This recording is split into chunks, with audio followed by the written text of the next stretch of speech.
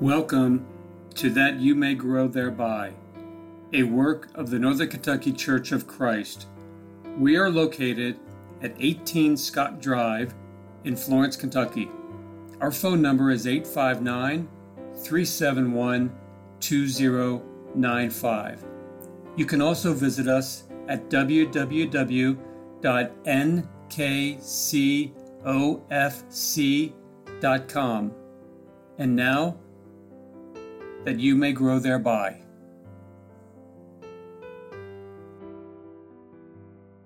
Thank you for listening to That You May Grow Thereby.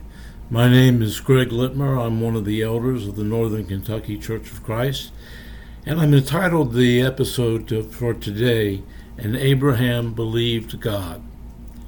Recently, I heard a fellow call the Gospel of John the Gospel Proclaimed, and the letter to the Romans, the Gospel Explained. And I thought that was an interesting way of looking at it, and I was prepared to hear more from this gentleman until I heard his approach to Romans chapter 4, which is a pivotal chapter in the book. The gentleman focused on Romans chapter 4, verse 3, and I have to say, he completely missed the point. Romans chapter 4, verse 3 says, "For what does the scripture say? And Abraham believed God, and it was reckoned to him as righteousness." The fellow attempted to use Abraham to prove that salvation comes at the point of belief. He even added the word alone in his explanation of the verse. The quotation found in Romans chapter 4 and verse 3 is from Genesis chapter 15 and verse 6. It was made concerning Abraham, or Abram at the time, believing that God would give him an heir, a son of his old age. This statement was made even as Abram was in the land of Canaan, and that is a vital point. As I think about the letter to the Romans, referring to it as the Gospel Explained is a pretty good way of looking at it. It is, at least in my opinion, the most profound and in-depth presentation of salvation by grace through faith anywhere in the Scriptures. It is also, unfortunately, one of the most profoundly misunderstood and misused. My friends, Romans is about faith. It is about salvation through faith. It also makes it clear that the faith that saves is not simply belief, and Abraham, the father of the faithful, is a classic example of that truth. We are first introduced to Abraham, called Abram at the time, in Genesis 11. He was residing in Ur of the Chaldees, a city located in the lower southeastern portion of Mesopotamia on the Euphrates River. Stephen in Acts chapter 7 and verse 2 makes it clear that while he was living in Ur of the Chaldees, Abraham received his first call from God. That passage says, "And he said, 'Hear me, brethren and fathers. The God of glory appeared to our father Abraham when he was in Mesopotamia, before he lived in Haran, and he said to him, Depart from your country and your relatives, and come into the land that I will show you. Then he departed from the land of the Chaldeans and settled in Haran. And from there, after his father died, God removed him into this country in which you are now living.'" You see, God called Abraham. He told him to leave the land that he knew and journey to a land that he did not know. Hebrews 11 and verse 8 tells us, "By faith Abraham, when he was called, obeyed by going out to a place which he was to receive for an inheritance, and he went out, not knowing where he was going." Abraham made the long journey through Mesopotamia to Haran, a city located in the northwest portion of Mesopotamia between the Tigris and the Euphrates rivers. At the death of his father, God called him again. This is the call recorded in Genesis chapter 12, verses 1 through 3, that contains the famous land, nation, and seed promises. Do you know what Abraham did when he received this call? He obeyed. Genesis 12 and verse 4 tells us, "So Abram went forth as the Lord had spoken to him, and Lot went with him. Now Abram was 75 years old when he departed from Haran." The pertinent question, and the key to understanding Abraham's place as the father of the faithful, is this: would that statement found in Genesis 15 and verse 6, and then quoted in Romans chapter 4, verse 3, ever have been made about Abraham if he had remained in Ur of the Chaldees? For that matter, would it have been made if Abraham had remained in Haran when the second call came? The obvious and undeniable answer to those questions is no. If Abraham had simply believed God alone and had not obeyed him, then there would have been no saving faith, only belief, and belief alone has never been good enough.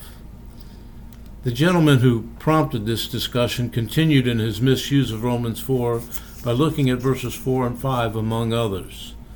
Those verses say, now to the one who works, his wage is not reckoned as a favor, but as what is due. But to the one who does not work, but believes in him who justifies the ungodly, his faith is reckoned as righteousness. The gentleman's assertion was that if Abraham had to do anything, then he wasn't justified by faith. The problem here, among many, is that he equates saving faith with belief alone, and they are not the same.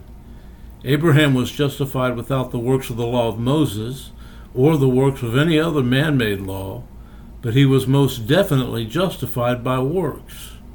Whose works? The works that God told him to do. In James 2, Abraham is used to demonstrate the exact opposite of what this fellow was teaching.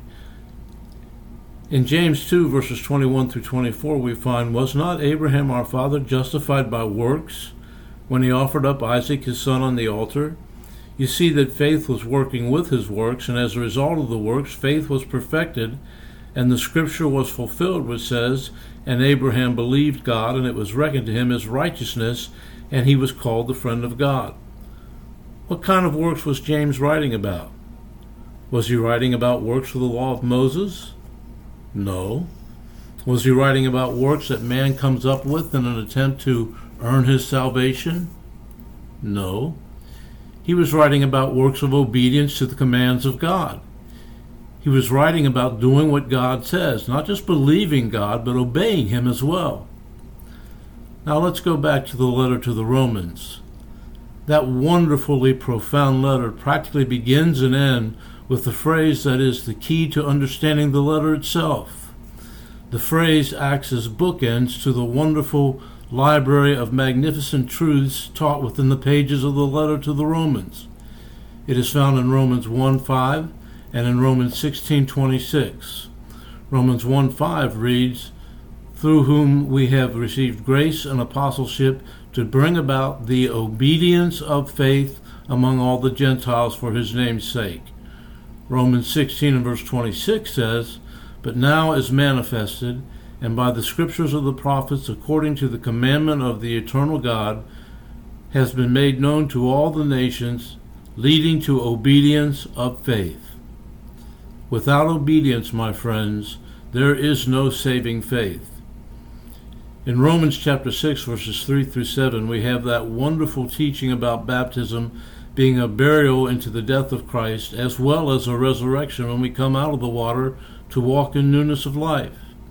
In verses 16 through 18 we read, do you not know that when you present yourselves to someone as slaves for obedience, you are slaves of the one whom you obey, either of sin resulting in death or of obedience resulting in righteousness? But thanks be to God that though you were slaves of sin, you became obedient from the heart to that form of teaching to which you were committed, and have been freed from sin, you became slaves of righteousness. Let me ask you this question. When were the Romans freed from sin? When they became obedient from the heart to that form of teaching. The emphasis on obedience in Romans is all-encompassing. In Romans chapter 2, verses 6 through 8, we find, who will render to every man according to his deeds, to those who by perseverance in doing good seek for glory and honor and immortality, eternal life. But to those who are selfishly ambitious and do not obey the truth, but obey unrighteousness, wrath and indignation. In Romans 15 and verse 18 we read, for I will not presume to speak of anything except what Christ has accomplished through me, resulting in the obedience of the Gentiles by word and deed. Brethren and friends, without obedience there is no saving faith. Faith without obedience is simply belief, and belief alone is not good enough. You believe that God is one? You do well. The demons also believe and shudder. Do you recognize that? That is a quotation from James chapter 2 and verse 19. Well, my friends, it is imperative that we understand what faith is and how it works. We'll have more to say about the subject in the next episode. Thanks for listening.